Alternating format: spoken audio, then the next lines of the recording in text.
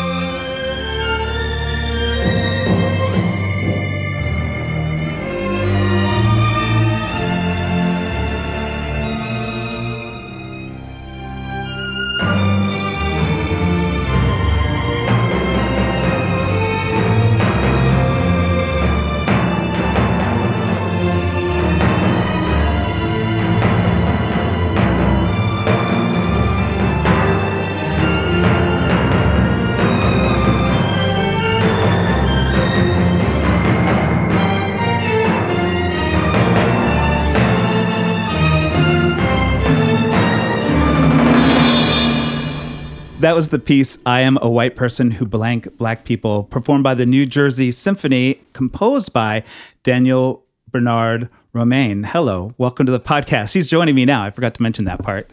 Hey, happy to be here. I'm really happy to talk to you, and thank you so much for agreeing to be on the podcast at kind of short notice. Yeah. We have a lot to we got a lot to cover, but a little bit to talk about, sure. But obviously, you're a composer. We talked about this. A violinist. You're an educator.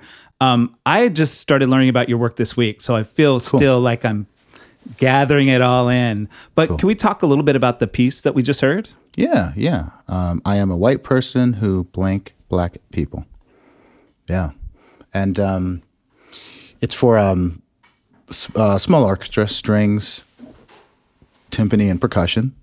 It was commissioned by the New Jersey Symphony Orchestra, specifically from their music director, Xian Zhang, who's a wonderful woman, Chinese conductor, who has really transformed that group and is committed to is committed to New Jersey, is committed to the city and the state. And we have an ongoing set of collaborations going. But this was at a time when, we're still kind of in the ether a little bit. This was an online film, a wonderful recording, as you can hear. And there wasn't a lot of time to do it. Resources on all accounts were limited, but the will was there. And, she was very clear that I could write about anything I wanted to. The title is purposely provocative. It's meant for the musicians on the stage who are almost always, presumably white. It's also meant for an audience that is largely white.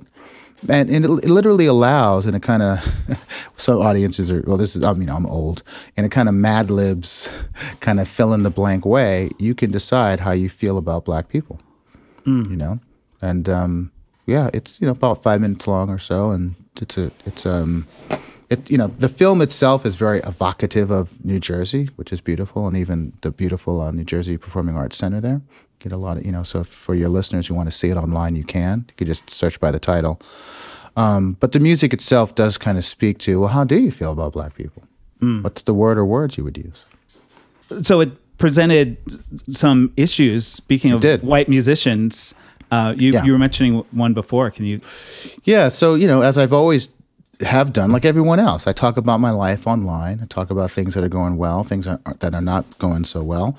And I also let people know, things that I have going on. So I posted online about this piece, and right away, I think within either that day or the next day, a musician from the Detroit Symphony Orchestra accused me of being racist for the title of the piece, for the intention of the piece. And that set off a conversation, a very healthy online conversation about the title of the piece, my intentions, and my reasoning, all of which he questioned, this particular musician. This particular musician, by the way, was a principal player in the orchestra for close to 30 years. This particular musician had a seat and a say at the audition table. And, this particular musician was unapologetic. And, I proudly sit on the board for the League of American Orchestras. So anything I say or do gets tagged one way or another. And I'm happy to say that the League intervened and put out a statement. I believe there were a couple other service organizations that put out a statement. In fact, the Detroit Symphony Orchestra put out a statement. And they were so, I think, both appalled and concerned about representation, in this case, a former member of their orchestra, that they have... They decided then to do the piece. This was last year, and the piece is going to be done by the Detroit Symphony Orchestra in May of this year, 2021. Yeah. I'm glad that was the outcome. I mean, for that part of it. Me too. I'm glad that was the outcome too. I mean, it's I would have preferred. But who wants to be called, especially as a black person, racist, right, or insensitive?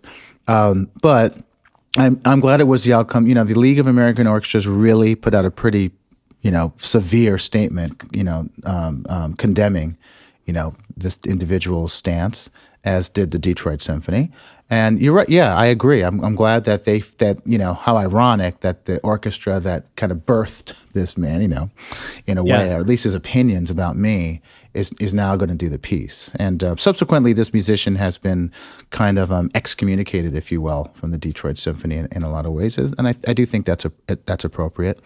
You know, the league is trying to change, like a lot of other service organizations, and they're trying to be very specific in their embrace of not only BIPOC people, but the discriminatory practices and policies that these very same service organizations have a historic embrace of and still need to correct. Is that I'm not as aware of it in the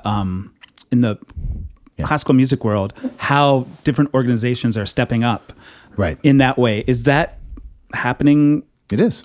Fairly regularly? Yeah, it is. Slowly, and it's not enough, but I can tell Yeah. you, I also serve on the board for the Association of Performing Arts Professionals. We just put out a statement that is called, it's a pledge. It's the APAP pledge. It's called 10-20-30. It's a 10-year commitment, 20% of your budget, programming budget, and 30% of your overall programming, including what's happened on the stage and behind it, towards uplifting BIPOC people, people with disabilities, and people from the LGBTIQA plus community as well. Well done with those letters. I'm a member I think of that I got community. it right. LGBTQIA plus community. Yeah, I Right, think that's might be it. missing one. I was going to thank you for getting them all because I'm a member of that community and also Yes, sir. often miss a letter or two. Right. Let me not say sir. Sorry, that's also not Oh, fair. yeah. Thank you. Yeah. Yeah. Thank you. I'm glad you said that, and I want to support, marginalized communities. As someone said, whoever's not in the global majority is part of something else, right? So, or another way to look at it, we are the global majority Right. in many ways, right? We are the global majority. So, this notion of being a minority or disenfranchised or, it's hard to get to a space where you feel like, you are a victim or you are subject to malice or subject to unfairness, injustice. Yeah. And it's this level of thinking of the situation with this musician. It's a level of malice that people aren't even aware that they're perpetuating. Yeah. To him, it seemed perfectly sensical. Sure. And it's not like I'm not saying that Right. it's okay, but it just Yeah. kind of, I'm developing this awareness of like, oh my God, this like so Yeah. much is happening, and so many of us. I'll speak for myself, are still realizing how we're benefiting from it. Absolutely. You're absolutely right about that. I mean, I think it's hard to speak up, particularly in the performing arts, particularly in the commercial arts, because there is reputational risk. I'm still subject to a certain type of reputational risk, which means, if I speak up too much, if I say too many things that hurt or maybe hurt's too strong words, that offend the people that are in charge, the people who hold the purse strings, who oftentimes are not from marginalized groups, then I won't get those jobs. I won't get those commissions. I mean, that's the irony, right? Just when you get to a point where you can actually say something with your work, you can't say something with your work because then the work might go away. Yeah.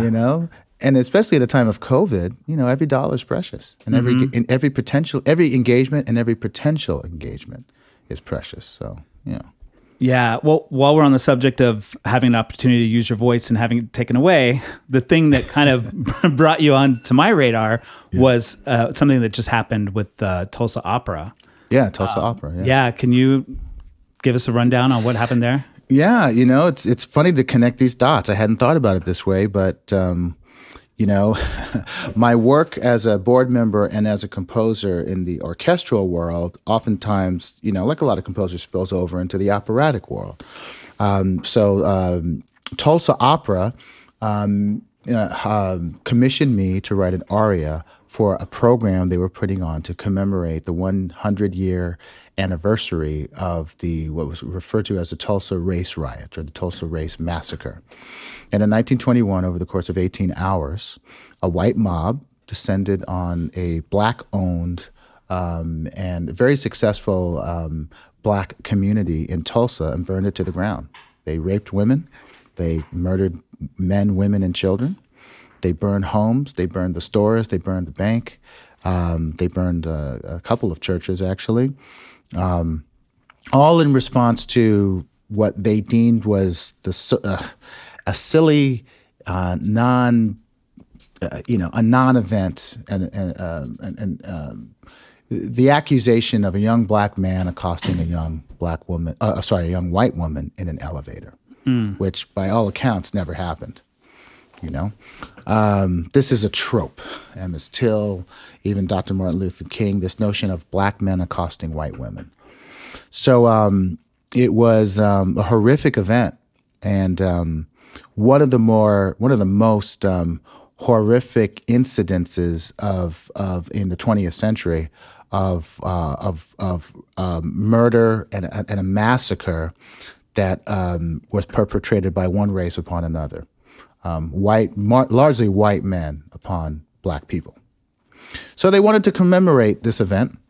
They asked me to write an aria, and I did. The last two lines of which are "God bless America, God damn America." They asked me to change the word "damn" to something else, either "bless" or "help." I said no. So they fired me. I said decommissioned. I just used that word because, it's called, I don't know what you call it. I would call it rage posting. Mm-hmm. I was upset. I was really upset, right? Yeah. And I just posted it, and that kind of led to, again, a conversation, an online conversation. Mm. Yeah. Yeah, man. I'm laughing just because what else am I going to do at this point, you got to laugh about it at the same time. Well, I find myself kind of at a loss for multiple reasons. One of them being I'm poorly educated about a lot of this stuff. I had heard of this race riot, but I think only because it's been talked about in the last year. I didn't learn about this in school. Yeah. Yeah, and there's been movies and Lovecraft Country and Greenwood, and there are shows and movies that have kind of used this as a launching point to talk about larger issues. But yeah, it's not really well known. It's not taught in school or anything like that. Yeah. Unfortunately. Right. But for this, the whole purpose of this concert and your commission was to give a voice to BIPOC artists. And specifically black people. Yeah. And then for them to be like, we want to make a space for you to use your voice, but not like that. Yeah. And, it's,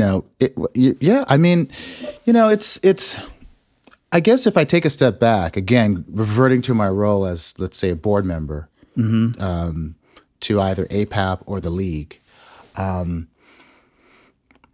can understand how, as a producing agent, you, as a producing agent, might have qualms about language. Mm-hmm. I'm assuming that Tulsa is in a red state, a conservative part of our country, the so-called Bible Belt, which is also, by the way, not lost on me. Where is forgiveness here? Where is understanding here? But be that as it may, I can understand how as a producing agent, you may have concerns, legitimate concerns about language. This is not unusual in our business. We both know this. And I, by the way, I've been music director to Bill T. Jones. I've worked with Little Buck and Savion Glover. And I've been in situations where either it's nudity or words or the set or whatever. You work with the producing agent to come to a mutually beneficial and understanding of what is best for all parties, right? So it's not unusual in our business for the producing agent to say, can we talk about this? And here's my audience. Here are my concerns. Who or what is your audience? What are your concerns? How can we work together? All of this to say that had Tulsa Opera simply said, hey, we have concerns about language, how can we work together better? If me and the singer involved, Denise Graves, who I quite frankly love and support, and I really do wish her well, worry about her, had been given the space to simply communicate and be with one another and understand one another, none of this would have happened. But what happened was you had the intervention of a white man. You had the intervention and the lack of courage of a producing agent that instead of wanting to work with me, they decided it was best to fire me. And I think that that's part of the outrage here. Mm. Yeah, and there's a part, I think, maybe this is for my fellow white listeners, Sure. like there's a point where we have to realize giving a space to Black artists is not the end of the story. Like we have to like Well we said. have to like, you know, look at how we're relating with each other within that realm. And this person didn't appear to be, you know, like No. There's- And yeah.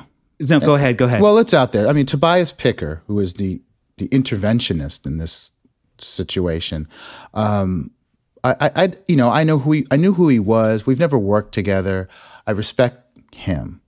Still, that's not the problem. The problem is he doesn't respect me. Mm-hmm. You know,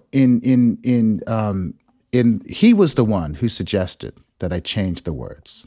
He is the one that suggested that these words would be, quote unquote, more elegant. And he is the one that I maintained then and now was trying to equate his lived experience with mine. Mm-hmm. And, you know, from what I've read myself in the press, he is pretty clear that this isn't about race. And that is what's so painful and problematic, is that he does not yet understand how his race, quite frankly, his gender, empowers him in a way, quite frankly, you and I will not have. We won't have that kind of equity unless we fight for it, unless we're vocal about it. And that's also part of the outrage. Because I think that, you know, there's a shared morality that Tobias Picker and I do not share, right? And it's centered on this notion that he is absolutely convinced that what he wanted was simple. Why can't he just change one word? Mm-hmm. And how ironic that in opera, it's all about the marriage of words and music. Every word is precious. And look how precious, because my refusal to change that one word has led to an uproar. And I think that he and Tulsa Opera should really be asking themselves why. If I'm wrong, why this response?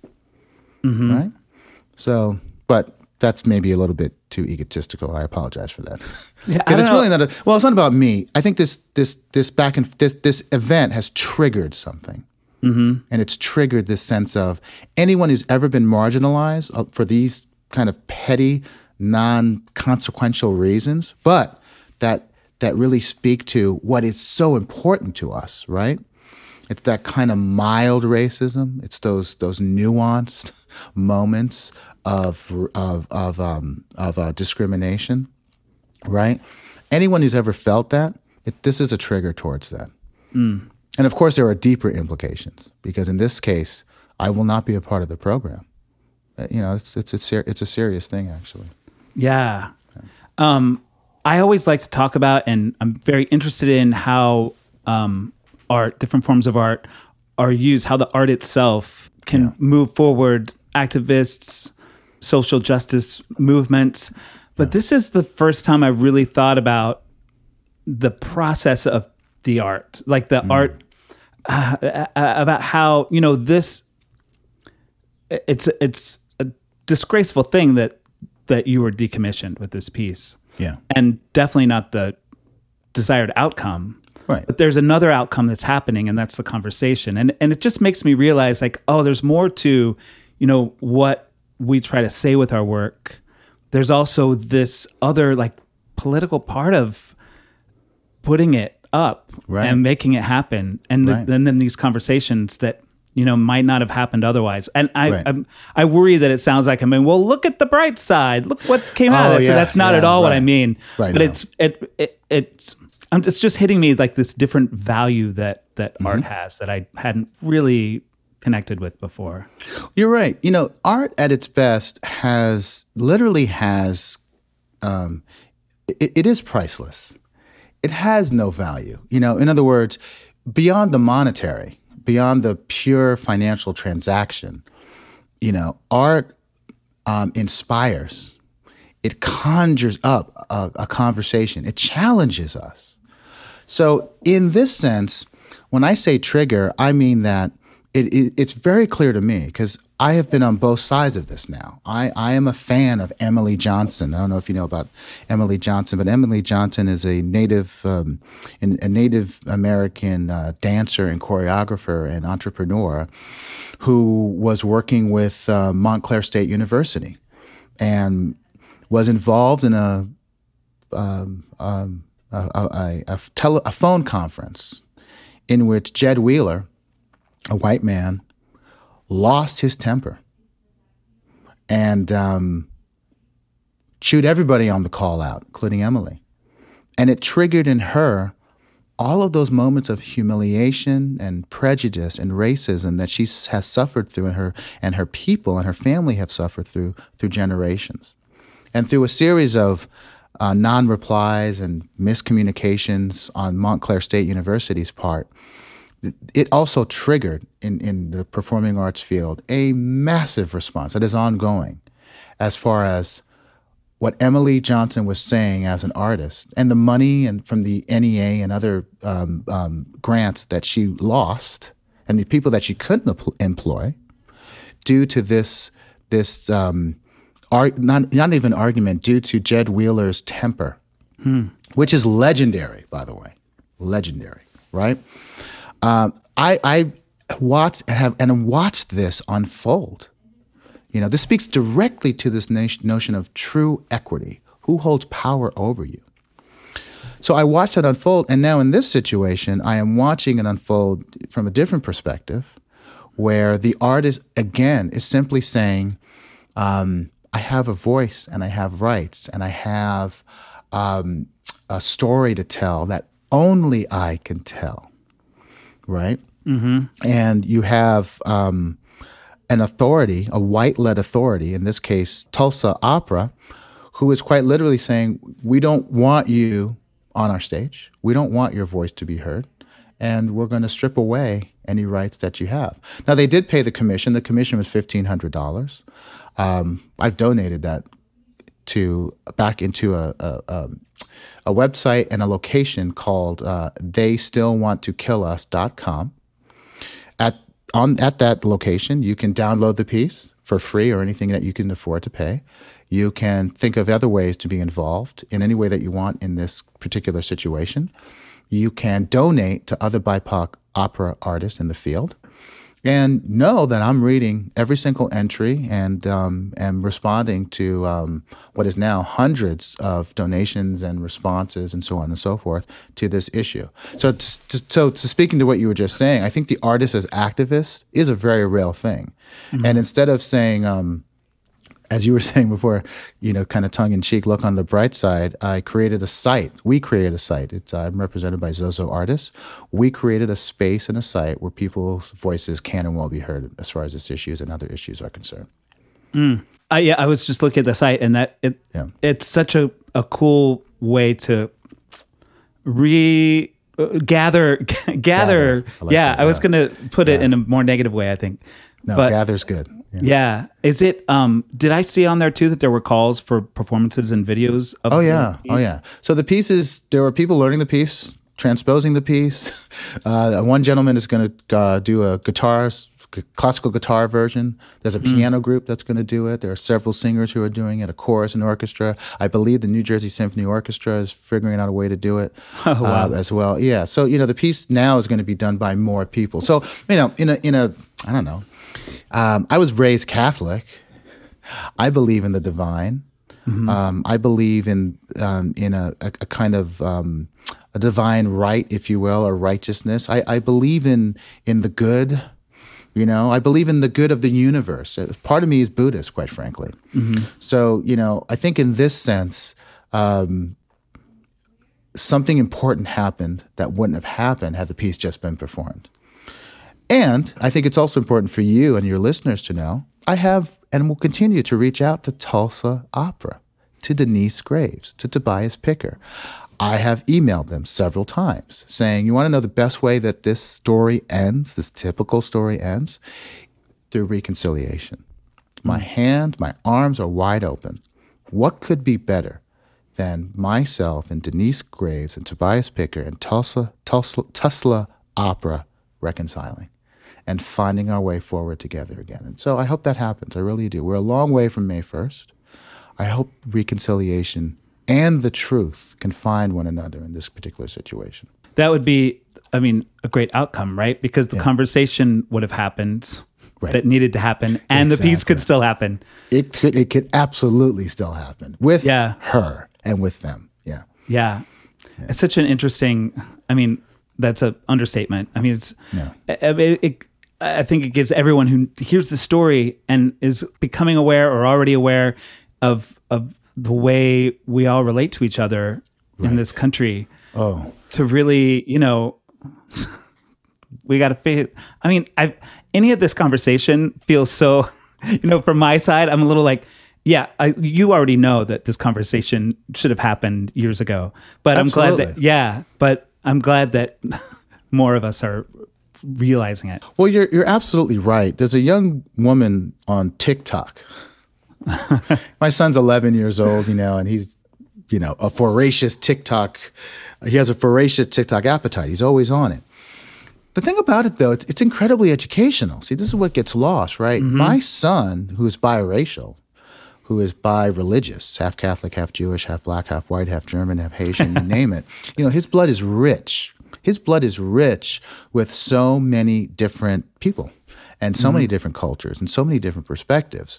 That said, through TikTok, and he's also, very good student, he's very well educated on race history in a way that I never was at 11 o'clock. Mm-hmm. And there's a young woman on TikTok who talked about this event. And in a way that, in less than 58 seconds, she tells you the whole story. Yeah. Well, she garnered 60,000 views, well over 500 comments. I'm saying this because as I read the comments, there's incredible empathy there for both sides. I hate saying it that way because that's a recall of something. There's a real complexity in the handling of this situation in those comments. One gentleman was like, I will never like opera, but I'm really interested in what's going on here. Another person said, well, why couldn't they just get another singer who would sing those words? Another person's like, why couldn't this singer just, really meet with the composer and work with him? So I think that there's, again, as an occasion, as they say, as an opportunity for a broader conversation, I am buoyed, supported by the fact that maybe my generation doesn't see things quite as nuanced and complex and rich as younger generations. Yeah. And that's the thing. They, I think, have a shared morality. I know we get distracted by hate crimes, which are important. I know we get distracted by some of the things that misguided youth do, murder, gang-related activities, so on. But that's part of the American fabric, lest we forget, right?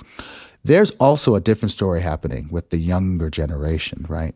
Yep. And that is they are very clear in their morality. And they are going to lead us, I think, and are leading us towards the promise of a better, more enlightened and more just society, and art making, by the way, too.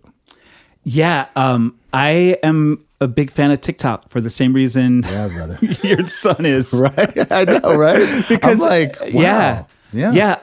There's so many BIPOC TikTokers that I've subscribed to because, there's an openness in the discussion there. And I agree with you. Like there's a lot more understanding and willingness to kind of do what you're doing as well of like, no, this isn't right the way this is happening. And here's how it needs to be. So, exactly.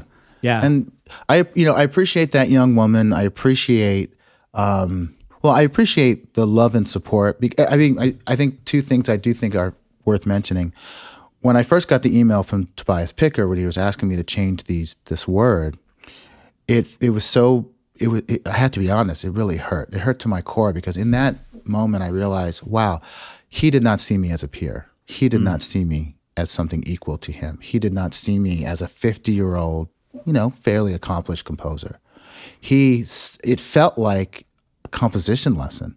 And not only that, it felt like you wanted to continue the conversation within this notion of, I'm going to correct you. Mm-hmm. It hurt deeply. And those moments are often private, and they wound you because you realize, wow, this person just doesn't see me, doesn't hear me, and he doesn't want to.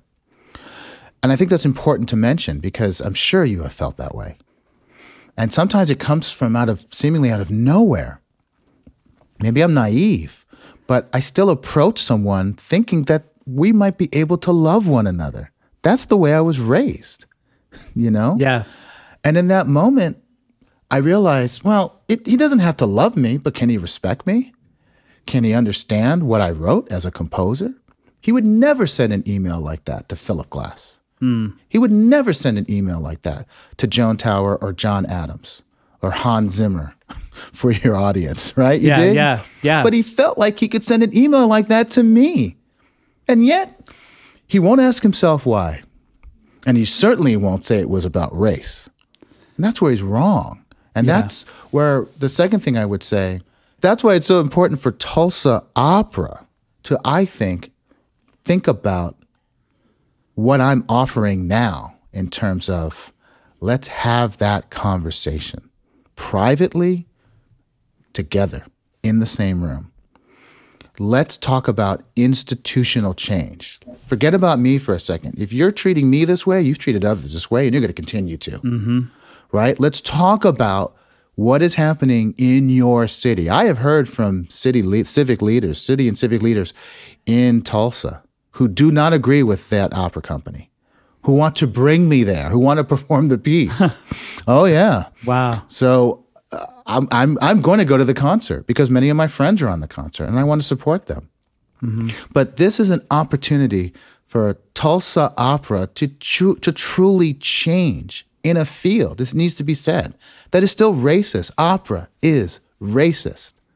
Opera hurts people. Opera is not fair. Right? Mm-hmm. And specific to this conversation, James Levine, who led the Metropolitan Opera for 40 years, he was a rapist. He was a pedophile. He was a predator. Lead with that. He was a musician, but he was a rapist, pedophile, and predator. And we got to be brave enough to say that was wrong. The Metropolitan Opera is a site where young boys were raped, where young boys were sexually assaulted, and women too.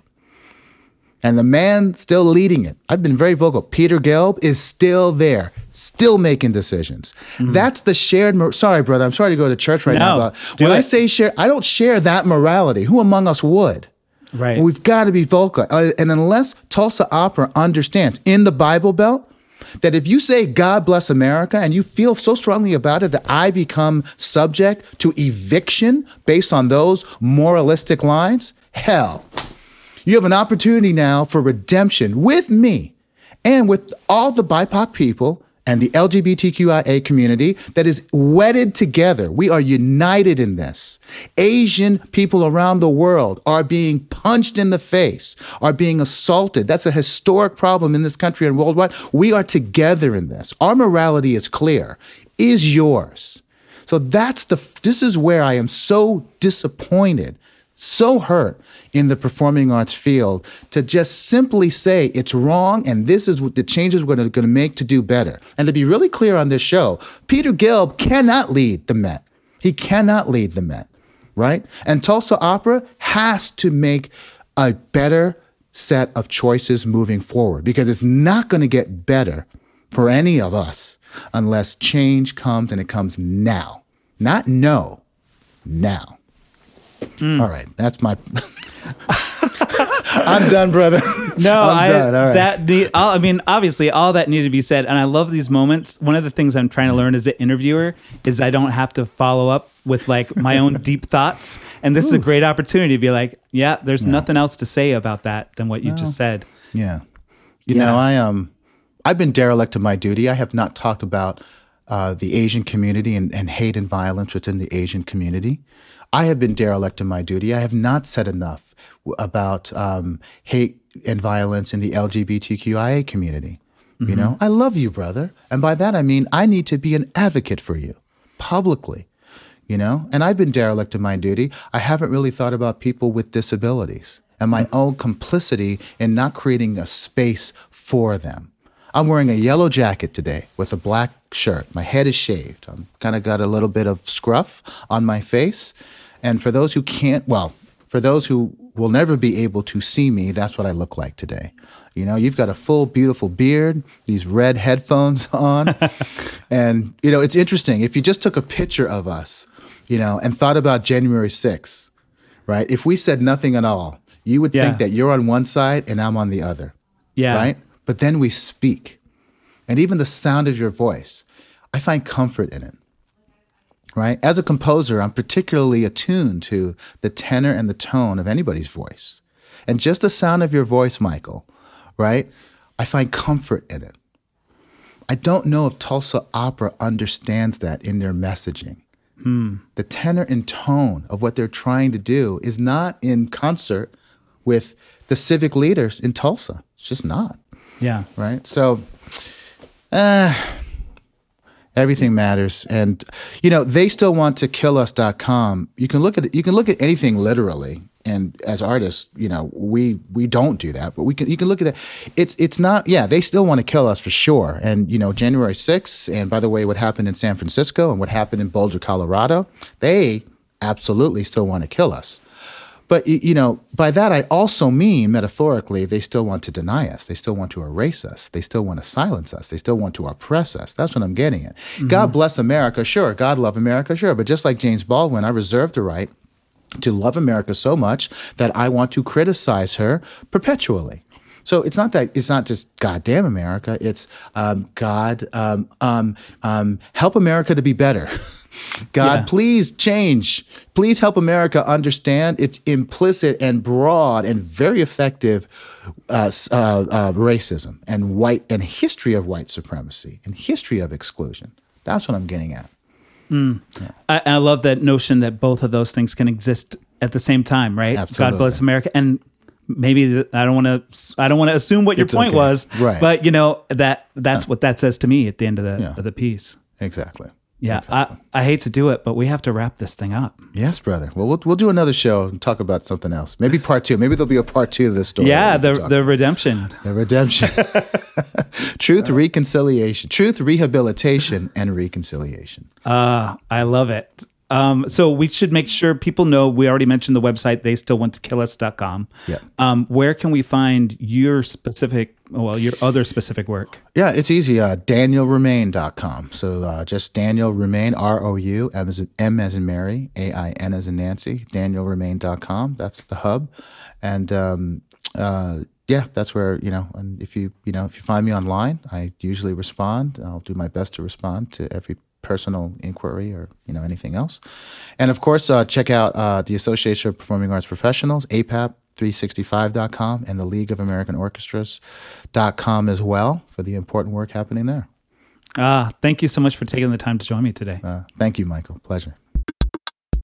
And so we come to the end of another episode of Mikey Pod. Thank you so much for listening. Thank you, Daniel Bernard Romain, for being on the show this week. Be sure to check out his work and we can follow this story together.